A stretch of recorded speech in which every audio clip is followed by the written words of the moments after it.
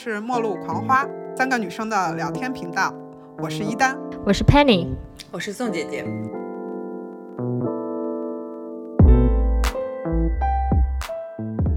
今天我们来聊安利分享，就是近期我们特别想给大家分享的一些书影音方面的内容，有喜欢的，有吐槽的，有帮大家避雷的，所以我们就开始吧。开始。我先说。对，我先说一个 AMC 今年新出的第一季的夜访吸血鬼，它是和94年的电影一样，就是 Annie Rice 的原著的一个经典改编的重构吧，或者说应该叫重新讲述。推荐的理由我觉得有两方面，一个是它是一个正统的吸血鬼题材的故事，近几年吧这方面的题材的内容确实比较少，而且它里面也借鉴了很多过去的比较成功的吸血鬼元素吧，比如说《真爱如血》里面的一些围绕吸血鬼故事的一些元素。即便你看过94年的这个电影，你依然可以看这个剧集，它是一次优秀的同人演绎。不管是在原著里还是94年的电影里面，讲的都是一个年轻的记者去采访一个叫路易的吸血鬼。这个吸血鬼在电影里面是由布拉德皮特演的，但在这个故事里面是上一次采访的这个年轻记者在年老后的第二次采访，就给这个故事有了一些新的可能性。首先这个主角的设定就变化了，他变成了一个黑人以及一个明确的同性恋 LGBT 人群。再有就是他给电影里面所谓的主角或者反派 Lester， 就是阿汤哥演的那个角色，他的背景故事完全扩展了，更多的体现了他的悲剧性吧。整个的制作也算挺精良的吧，因为 AMC 是行尸走肉的出品方，所以那个气质拍的就很对味儿，还是不错的，值得一看的。也不是说没有缺点，缺点的话就是这个 Claudia 这个小女孩她的设定有一些变化，原著里面是4岁，影视版里面也就10岁吧，8、9岁，反正就很小儿童。因为电影里面的设定和原著里面设定，布拉德皮特这个角色都是纯纯的直男，阿汤哥演的那个角色 Lester 是个双性恋，或者说可能更像同性恋。他是对布拉德皮特这个角色是有爱恋的，转化这个小女孩是为了留住这个直男，让他们形成一个 family。所以这个女孩在成长的过程中，因为她岁数在长，身体不变化，你能想象一个50岁的女人住在一个9岁女孩的身体里吗？然后布拉德皮特和这个小女孩的关系是有点异父异情侣的这种关系，所以悲剧的点就在这儿。但在这个剧里面把他的设定年纪变大了，是14岁左右，他这个人物的悲剧性就丧失了一些。然后以及我觉得非常吸引我的这个路易，就布拉特皮特这个角色和这个女孩之间的这种关系，在这个剧里面就变成了另外一种，就是可能纯父女或者是 gay 蜜的一种关系吧。这是我觉得对我来讲稍微差了一点的地方。是一个剧集是吗？对。 OK， 那我们把剧都说完吧。我有一个要吐槽的剧。对，你先吐槽。对，我要吐槽苏里南，就实在太差了，差到我要崩溃了。其实我是期待了好久嘛，因为网飞跟韩国合作还是有挺多，就算不算精品但是也是过得去的东西。这个戏在前期宣传的时候一直是说集合了3大影帝，可能比较有名还是黄正明和何正宇，还有张震嘛。这个任何导演用将近2个亿的数字用这3个演员还要拍的难看，他就没有天理了。但是他就真的很难看。你觉得难看的点在哪儿呢？就是你看到第1集你就一定能猜出底下的所有剧情，没有任何一个东西是超出你的想象的。气死我了。对，我看完6集了以后就说就这。懂。那他们飙演技的话你会觉得非常差，就是可能除了演技也不好吗？对，就是何正宇应该是男一，就是一个韩国的平头老百姓，他到苏里南本来是用来贩一种鱼的，结果后来他又参与到当地的这个毒品生意里面去，然后最后就是配合韩国国安局抓毒的一个故事。然后这个人虽然是个平民，你感觉他上天入地无所不能，还能跟那个贩毒的老大打一打，就简直你不知道为什么爆棚是吧？对，简直你不知道为什么。杰克苏爽剧这属于。然后黄正明演的就是一个贩毒的老大，然后是一个装成牧师骗钱的人，所以表面上就是个好人，但你可以想这种角色对黄正明也太容易了，就真的人设很薄。张震就更薄了，张震就是演一个在苏里南这个国家的 Chinatown 里面的一个也是贩毒的，好像是个黑帮头目是吧？对，然后是一个特别暴力的黑帮头目，就是他有很多暴力的场景是拿一个锯子直接切人的腿，把人一半的身体挂在那个 Chinatown 那个门廊上。就是我觉得网飞是不是有点脑子有点什么大病，他非要走这种看上去特别邪恶暴力的，他以为这个东西能吸引人，但他的剧情又很薄很薄很薄，就是一点意思都没有。就建议就是你如果是他们的粉丝，就去看他们以前的剧，千万不要看这个戏，非常差，绝对不值得看，算了吧，放弃它。我有看他们的采访，对，他们的采访比那个剧好看多了，是吗？你如果想看他们就看他们的采访，好看多了，真的。对，好，我不说了，吐槽完了，很生气，帮大家避个雷。然后我也想帮大家避个雷，我想吐槽的是一个也是 Netflix 前一段出的卡通片，叫《赛博朋克边缘行者》，一个动漫，对，一个动漫。没听过。这个片儿在豆瓣上评分很高的，我为什么想要吐槽它，就是因为它评分太高了。你们现在去豆瓣上，它评分9.0，且在热门动漫里头。为什么呀？9.0一般，9.0至少对吧？很难水吧？对吧？对啊，我也是抱着它很难水这件事儿去看的。对啊，就是我从第1集的时候我就觉得这片不好，我给了它4集的时间，我看到了第5集。这个剧有几集？我再看一下，10集，我看了一半，我都没看进去。我就说说前5集，我觉得它不行的点在哪儿啊？听众朋友也可以参考一下。它这个故事讲的是一个什么事情呢？就是一个未来世界的一个家境贫寒的男孩，然后成为非法雇佣兵的这么一个典型的男性成长类动漫故事。男频，对，男频文。然后我觉得它让我觉得不太行的地方有2大方面。一方面，我觉得它制作首先就不够精良。开篇的那个片头就是一种 PPT 质感，包括它的很多动画的画面都是静止的，然后加的配音，你就感觉那个角色就是嘴巴动一动，然后镜头做了一些平移，而不是真的这个人物在这里面动。另外一个就是让我特别不喜欢的点就是首先它这个设定吧，就是一个拼贴怪嘛，让你能想到很多同类型的作品啊，不管《银翼杀手》也好，《黑客帝国》也好，甚至《头号玩家》也好，每次你看他的情节，你就觉得像在玩游戏，就是这个人物的动机让你全程都觉得特别粗糙和不让人信服。特别明显的就是中段这个男女主不知道为啥就亲上了，就我当时这就能亲上，为什么？我觉得有这时间还不如重看一下《银翼杀手2049》呢，或者 Netflix 同时的 S 级重看一下，我觉得也比这个好。对，这是一个游戏改编啊。游戏改编也有好的呀，说古墓丽影、最终幻想，对不对？我感觉好像评价比较两极，可能有比较喜欢他风格的，就是画风的，大家的点不一样。Anyway， 反正就是你不喜欢就行了。对，我不喜欢。然后评价很高。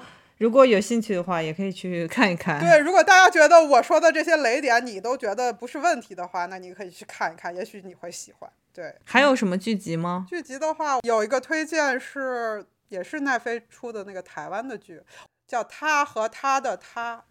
我好像听过这个。我也听过。对， Shard of Her。我不能算非常喜欢，但我觉得是值得推荐的，这就是或者说我是欣赏的。它是讲什么的呢？它是讲房思琪的。真的啊？那我去看一下。它不是房思琪的那本自传改编的，但它讲的就是这个故事。我有点好奇这种东西怎么找演员演啊？这么小的小孩。他做了改编。那个女主角是徐伟宁演的。对，徐伟宁已经很大了。都30了。她快40了。快40了。OK。对，她的主要故事线就是女主角，她因为经历类似房思琪这样的故事，在成年的时候做的一个自我疗愈的心灵旅程吧。成年之后的故事。她是成年之后再回去疗愈之前的故事，所以也有她小时候的事儿，是有回忆的。我特别吃徐伟宁的颜，可以去看一眼。我觉得她长得太好看了，简直了。她是中美混血，非常高级的一张脸。而且他们拿了金马女配了吗？对对对，所以身价也不一样了。我蛮喜欢他演的杨贵妃的。杨贵妃不是他，杨贵妃是张荣荣，非常像，但不是。妖猫传不是他。OK， 好吧，我错了，对不起。哎，你们喜欢妖猫传这部电影吗？我喜欢，我也挺喜欢的。我觉得不是最好的陈凯歌吧，因为陈凯歌的这个上限实在是太高了，他自己可能也很难达到，但我觉得确实是他近期比较好的作品，一种形式美吧。我也觉得他其实是形式美的，但其实内核也是美的呀。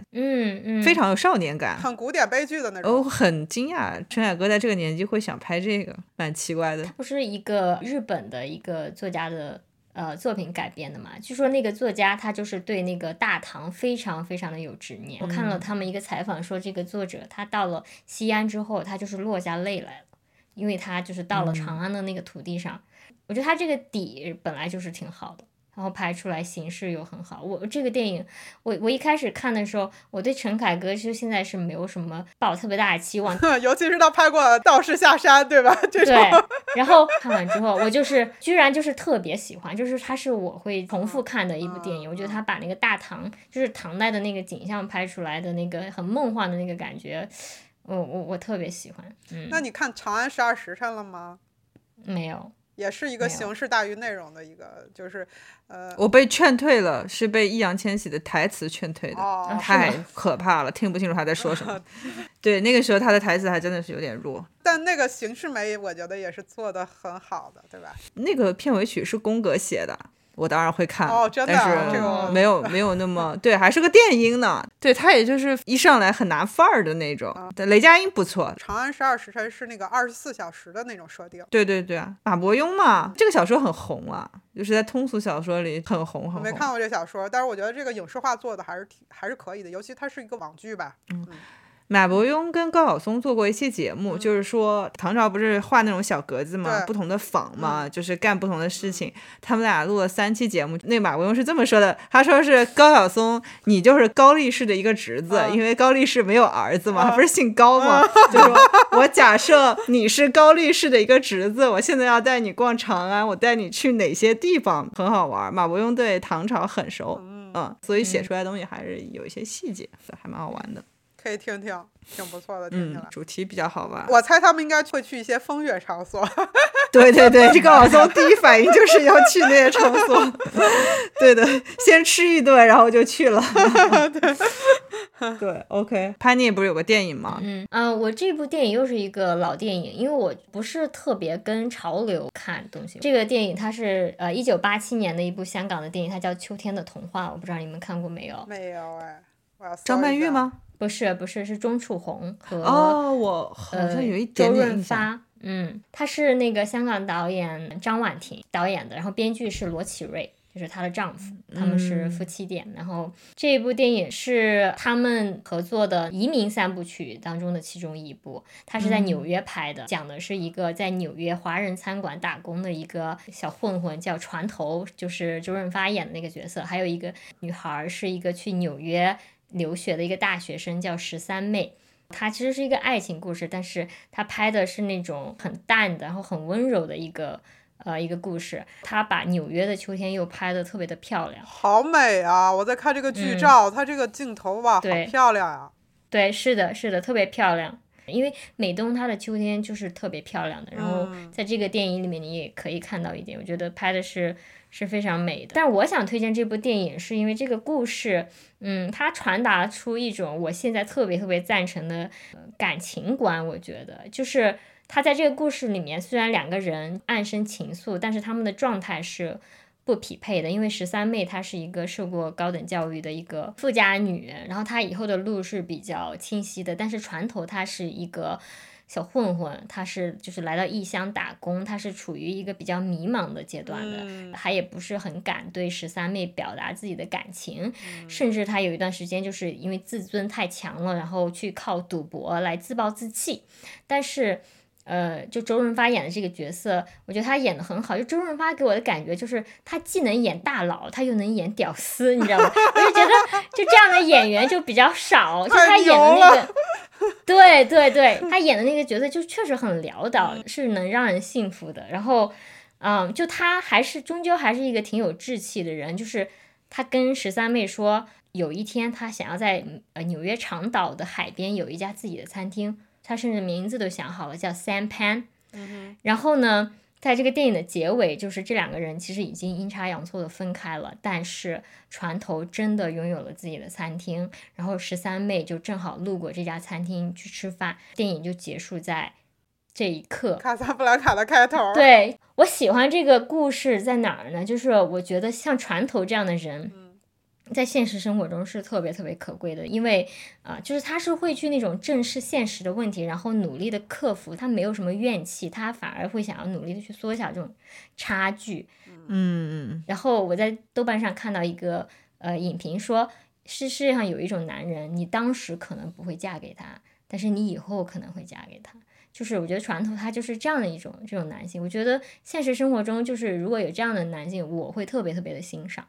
就我20岁的时候可能会觉得那种就是轰轰烈烈的，不管有什么背景的差距、阶级的差异，你都要一定要在一起的那种爱情，我会为这种爱情感动。但是就是我现在到30岁之后，我发现就那种爱情它就只是一种童话。但是这个不就是因为两个人有阶级差异，然后不能在一起吗？这不就是你说的童话吗？但是因为有一个人他确实付出了努力，他会想要去改变这个现实的问题，他是有志气的。我觉得他当时两个人为什么没有在一起，就是可能两个人是对的，但那个时候他确实就没有办法在一起可能都会觉得有点委屈。我现在就会觉得说，其实好的感情就是大家都不要委屈，一定要在一种舒服的状态才一起去创造一种生活，才有可能就是worked。我特别理解你说的这个事儿，其实一个是爱情，一个是生活的伴侣。对，我觉得它里面有一个点，就是还是比较符合现代人的那种恋爱观，就是其实自怜是一种非常要不得的情绪。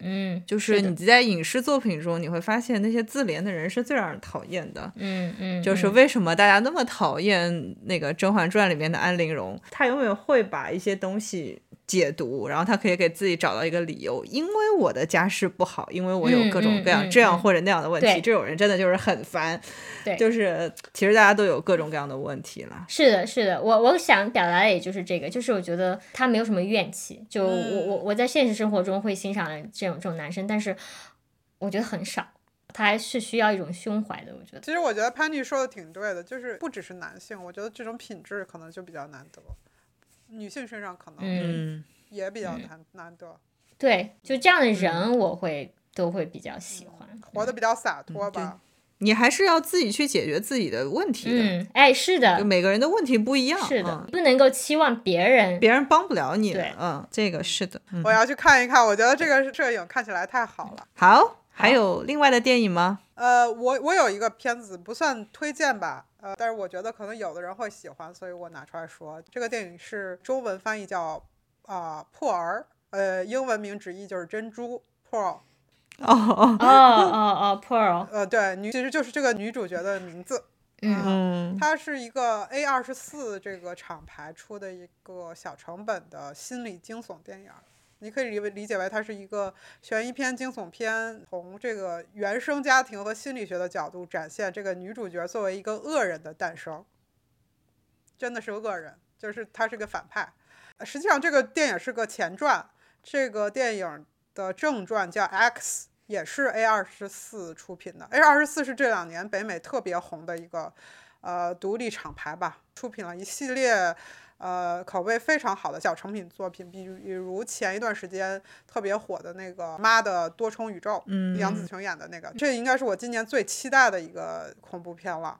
但是我自己看来是觉得稍微有点平庸。我就描述一下这个电影的艺术风格吧。如果喜欢看恐怖片或者心理惊悚类的，它是用好莱坞的那种浪漫喜剧片的故事结构和镜头语言再拍一个惊悚片。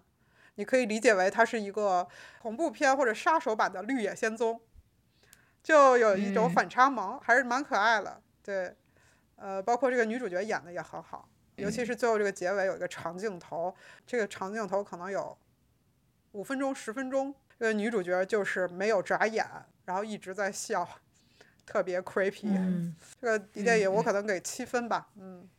好，Pearl。OK， 那下面就是书。对，那我们接着说书。好，我推荐的这本你们都知道了，就是它是查泰莱夫人的情人。这个书是英国作家 D.H.劳伦斯在1928年发表的一个小说。然后这本小说你们可能都听过，因为它特别有名，就是它是一本它是小黄书，对，情色书籍。对，我希望我在13岁的时候就看到过这本书了，因为它写的太直白了，我就知道是怎么回事了。但是虽然现在很多人就是冲着它这个小黄书的这个名号去读的，但是你可能会失望的，因为它其实那个大量的性描写都是属于比较唯美的那种，就不是那种特别欲的那种，它其实是很唯美的。但是我推荐这部小说是为什么呢？是它其实特别贴合我们之前聊的一期，就是有一期我们不是聊资本主义嘛，这本书它想表达的其实就是人的一个健康的情欲其实是可以对抗这种工业社会对人的造成的异化的一个工具。其实它其实想表达的是一个比较宏大的主题，而不是只讲情欲的。就是情感健全这件事儿可以帮助你对抗那个资本主义的那个东西，对吧？更确切的说就是性欲，而不是情感，就是性欲，就是人的这种最本能的、最原始的、最自发的这种力量，它其实是可以对抗这种工业社会造成的对人的这个压迫的。因为它是发生在那个英国嘛，20世纪初的英国，它因为英国的那个工业是特别发达的，工业革命，对，然后它那个像英国北部，它有很多那种矿场，查泰莱夫人她的丈夫就是一个矿场的主人，他特别有钱，但是这个男的他是在一战中瘫痪了，双腿嘛，我记得是，对吧？对，双腿，然后就失去了性能力。查泰莱夫人又是一个特别有生命力的一个美丽的女性，就在这部小说的后面，查泰莱夫人就勇敢的去追逐了自己的情欲，和一个狩猎的男人在一起了。就是他们庄园里面的工人，对，不是工人，是一个狩猎庄园，每天巡逻，然后每天跟自然在一块儿的这么一个男人。就这个男人，他代表的就是说，他其实是没有被工业阉割的那个男人。他还是保留了他原始的性欲的，就其他所有那种在工业社会中成为奴隶的男人，其实都是被阉割了的男人，都是没有性欲的那种男人，或者没有性能力的男人，他其实有这么一个隐喻在。然后我之所以想说这个，是因为我前段时间在微博上看到一个博主跟我们差不多年纪，他就说他发现跟他的周围的朋友交流过之后，发现大多数人都没有性生活了。然后他就在那个微博上问大家都是什么情况，然后底下很多人就是给他留言说，现在就是真的没有什么性欲。然后其实这个很能理解啊，就是现在这样的一个大环境就是特别特别的压抑，人真的就是很难有性欲。这个点很奇妙。没有，真的我可以用自身说话，我觉得就是人累的时候，忙的时候，压力太大的时候，对，没有。对，对，正常，就是没有的。就是我觉得人的情欲就是还是在一个就生命力比较旺盛的时候，然后没有被压抑的那个情况，它才会比较强烈或者旺盛的。所以从这个角度这个意义上来说，其实我们的性欲就是被剥夺了。然后我提这个就是觉得想对听众朋友，如果是大家都是壮年青年男女，有条件的话就是一定要多进行性生活。好奇妙的点，努力的寻找到一些就是让自己有生命力的东西，因为这个世界上有很多人他是不想要你快乐的，有一些压迫你的东西想让你感受到痛苦的，但是这个时候我们就是一定要做一些快乐的事情，因为我要反抗嘛，就是有一种好像我们之前说那个黄金时代一样的，你看他说他们两个为什么一直都在搞破鞋，就真的因为他们很想要搞破鞋吗？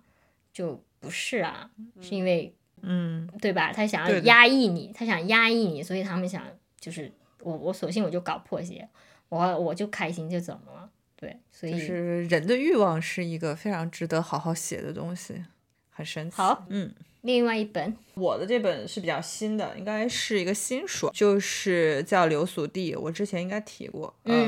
是的，非常有意思。就是我感觉这几年我不太爱看内地作家的书，但是却非常喜欢看生活在全世界其他地方的华人的华语作家的书。这本非常像繁花，就是如果说喜欢繁花的人就可以买来看看。他是写的大马华人的小时候的那种生活，非常像，也是3个小时候一起玩大的小伙伴，但是他的女主是一个盲女，她的眼睛是看不见的。通过他们3个人小时候的故事，然后长大了，其实就是写马来华人的一些生活变圈，全是小细节，就是白描的东西很多。作者的语言功底是好的，比如说从技巧上来说，他在写一些快速变化的事物的时候，他就会多用短句。你觉得他的文学能力，他的比例还是很好的，因为挺长的，说实话，就是这么长的东西，某篇布局不是很好，是个长篇是吗？跟繁花差不多，可能搞不好比繁花还要再长一点，繁花已经很长了。你觉得最打动你的点是什么呀？很纯啊，小时候的那种生活故事的，而且我觉得可能他只有那一代的马来华人，那一代的移民能写出来，其他人可能就是错过了，就是错过了。就像上海弄堂里的故事，金宇澄写了，写了就是写了，然后如果他没有写，可能我们就永远失去了在这一个地方的一种记忆吧。对，就是你就永远就失去了这一块，所以我觉得他补足了这一块，我还蛮喜欢他的，但是很散了。如果你不喜欢看那种白描的纯故事的东西，可能也不适合你。喜欢繁花的人可以去看一看。我已经加到我的那个豆瓣里了，评价还是蛮好的。我看到对大家评价都很好。我可以把我那个 app 也说了，因为是跟书有关的。我发现了一个很好玩的 app 叫小鸟文学。我知道那个。对，我非常喜欢，我觉得它这是什么 app 呀？我不知道。它就叫小鸟文学，把它理解为一个电子杂志。我发现它是因为他在发那个李海鹏新的文章，我特别特别喜欢李海鹏，他的文章我真的可以看很多遍，我觉得他文笔是真的好。我就通过李海鹏找到了这个 app， 它有点像一个文字版的看理想，这样说是不是？纯文学非虚构，他给自己的定位是这个是吗？它有不同的专栏啊，也有诗歌，也有散文。我觉得它的好就是它的体量很小，就真的很像以前看杂志那种。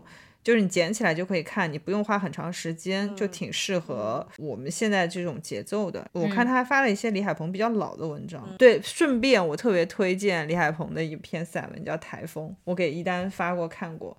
我对那篇文章的评价就极高，我会拿出来反复看。李海鹏有几篇散文我还是觉得非常厉害的，我觉得他的情绪传达的特别到位，他确实在这方面是高手。我知道就是李海鹏是一个坊间对他评价非常就是两极化的人，因为他曾经是站在韩寒旁边的那个人，所以大家可能对他是有一些情绪或者价值观上面觉得他是个符号，但是我觉得从文字来说他很强。我会反复的去看他在南方周末期间做记者发的那些采访，我觉得他的采访在那个年代南方系里面也是最好的，所以我就是推荐这个作者，也推荐这个 app 吧。我觉得这个 app 挺不错的，但是是要付费的，里面有一些新的文章是要付费的，所以不是可以理解了。过去买个杂志也要花钱的，对不对？也还好，我看不贵，几块钱几十块钱。所以我就觉得像杂志这种东西它还是有存在的必要性的，就是不是说微信这种东西可以完全的替代，它有点像一个文学的买手店。我不知道我形容对不对？对，我觉得你形容的很准确。就是说他给你先做了一轮筛选，然后你会去订这个杂志，也是因为你就是肯定他的这种审美嘛，所以我觉得还不错。好，我接着宋姐姐说吧。宋姐姐说这是一个文学版的看理想，我要推荐的就是看理想 APP 上面的一个音频节目。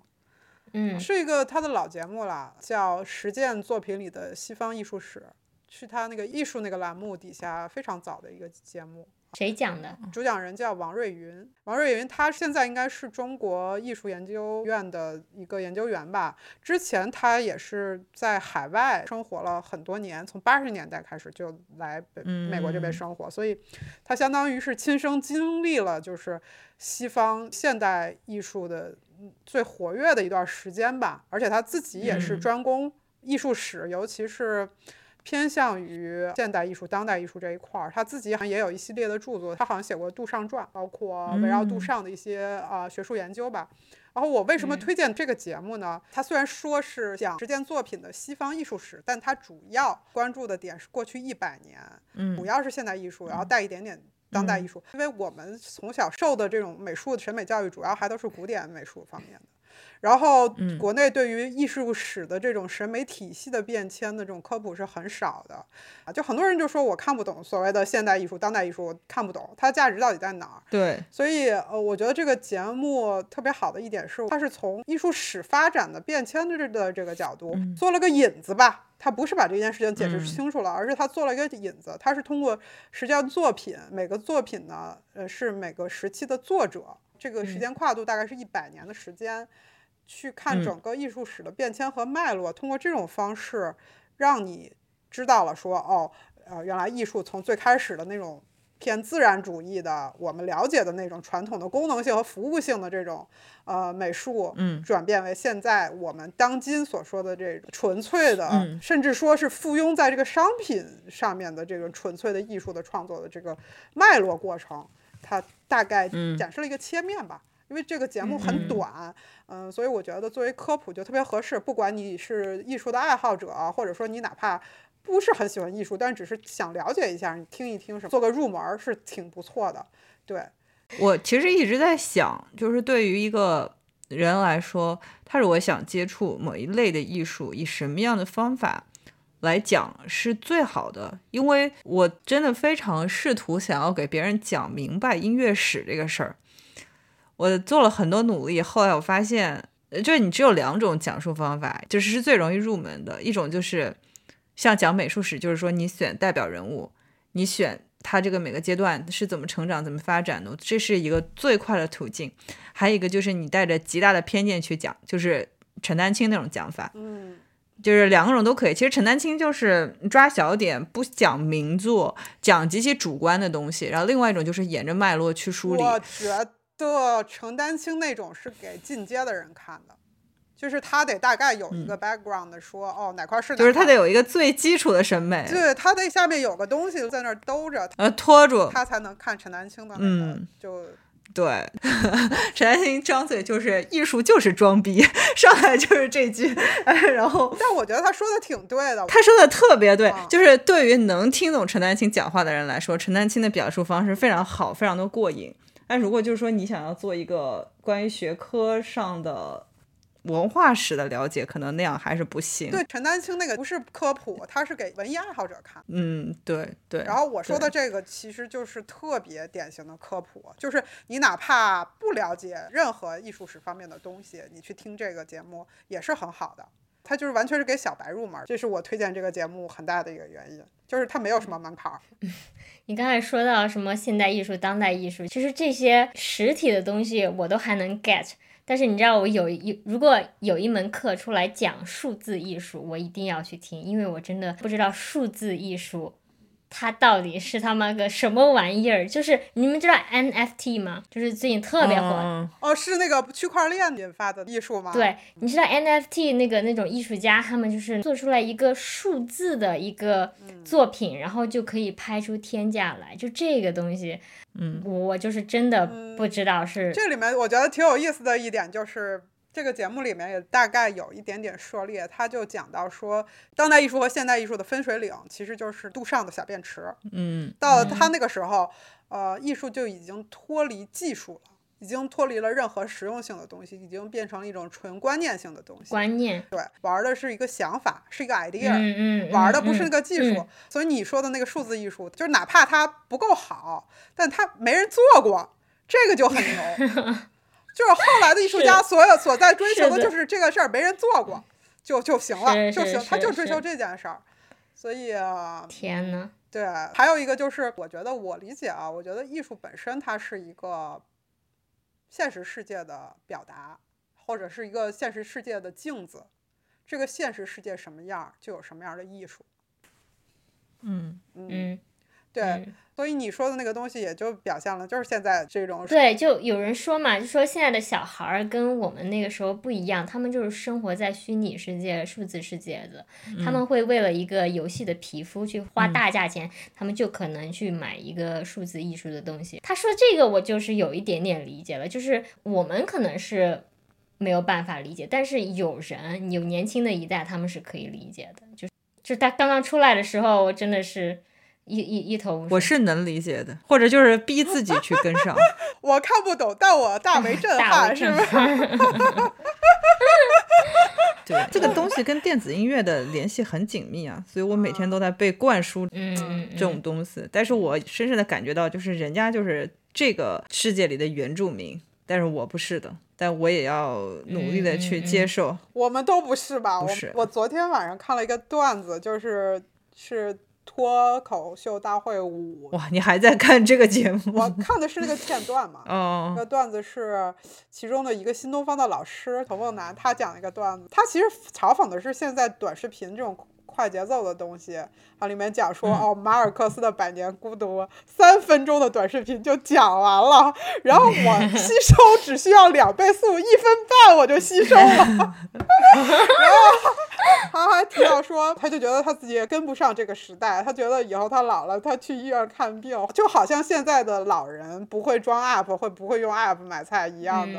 可能我们有一天也会面临着我们不会一个东西。其实连我都有很深的这种感受。我觉得我们家玩这个东西玩的最好的肯定是我弟弟，不是我，哪怕我是做这行的，很多事情我就不愿意再去看了，我就觉得好烦啊，跟不上，真的跟不上。而且我觉得未必要跟上，就不跟上应该也没关系。对。可有一天就会发现说，哎，我出门要用2维码，可是我不会用2维码的时候，就挺好的。以后我们就是那个之前不是有一个什么德国的老太太不愿意学习新科技，89岁自杀了吗？我觉得可能是我们的未来。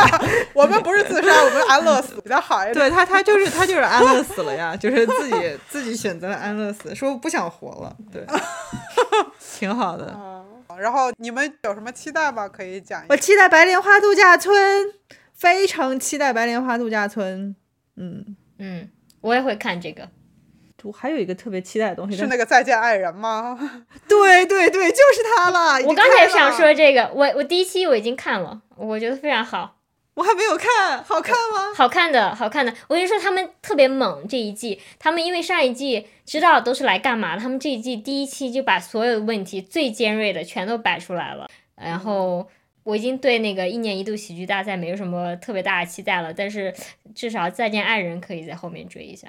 对，我觉得它比那个1年1度喜剧大赛好看多了。1年1度喜剧大赛就好像没有什么印象特别深的，就是对，除了那个进化论以外，就没有什么。对，我觉得第2季真的我挺失望的，反正我还抱着挺大期待去追的，但是喜剧人才非常有限。对，我这种感觉。我蛮喜欢那个音乐剧的，就是可能是我的个人喜好吧。音乐剧？哪个音乐剧呢？我就是喜欢音乐剧，他只要唱起来我就觉得挺有意思的。但是你不喜欢王冕。王冕我不喜欢，这是怎么回事？因为它是流行乐的那种唱法。第1季的1年1度喜剧大会和第2季的1年1度喜剧大会来的人唱的那个都是典型的就是百老汇式的音乐剧。对，我很吃这一套。包括第1季最后的那个有一个节目，我记得有一大组最后他们的那个总结节目，平行时空饭店。对，那个我也很喜欢。就是开场有个人唱，然后那个整个那个结构是我会觉得是戏，在我看来那个就是戏啊。我1喜我后来才补完了，我发现我还是最喜欢父亲的葬礼。是吗？你就是喜欢那个无厘头对吗？那个算无厘头吗？我觉得我就是很吃土豆这个人的这个编剧，就是我觉得土豆是一个特别有意思的人。他的脑洞比较好玩嘛。然后他不说他是写给他爸爸的生日祝福吗？我就觉得这人太有意思了。对，我记得。对，好好玩。对，你们最近看到一个消息，就是坂本龙一快不行了吗？有看到吗？快去世了对吗？对，就是他的已经转移到肺部，然后是4期了。然后他上线了一个线上的演奏会，是一个录制的演奏会。他说他已经没有精力再录下一场了，这就是他的人生的最后一场。然后我就特别的伤感，因为我虽然不是说那么喜欢他吧，但是我觉得他一定是日本这个年代音乐的一个代表人物嘛。一个时代过去了呗。对，然后为了纪念他，我打算推一张他的死对头的专辑。死对头，你这样好吗？他还没去世呢。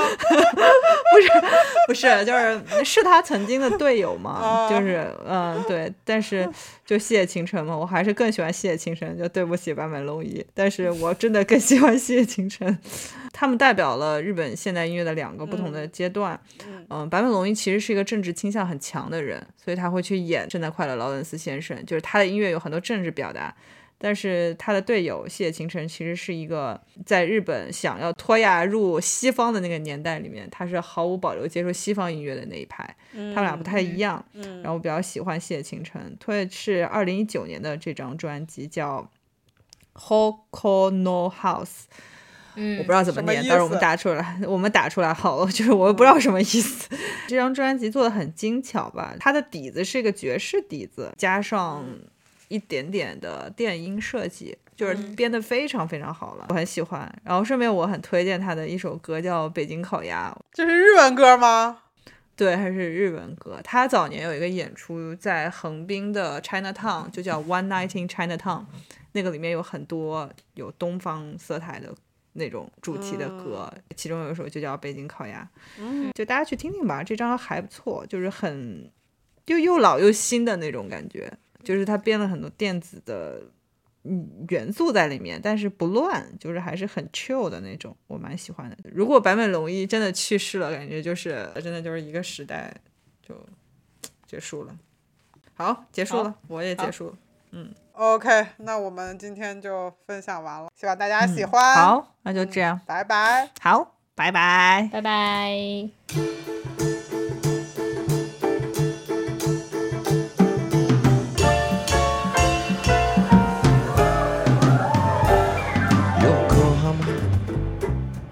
光る街雨が降るまるで古い映画さ数年の上に雨男歌う赤い靴履いた君は23年でも連れられて迷い込むよこのチャイナタウン辺りは火の海慌てて逃げるアヒル火事はポポポカンカンカン赤く燃える街に逃げるあれはきっと北京ダツク女のように見つめる街の日にキスしてバイバイバイバイグッバイ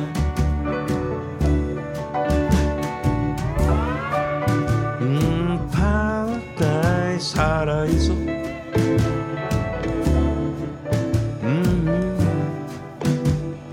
僕らねファンタジー新規のはらいそ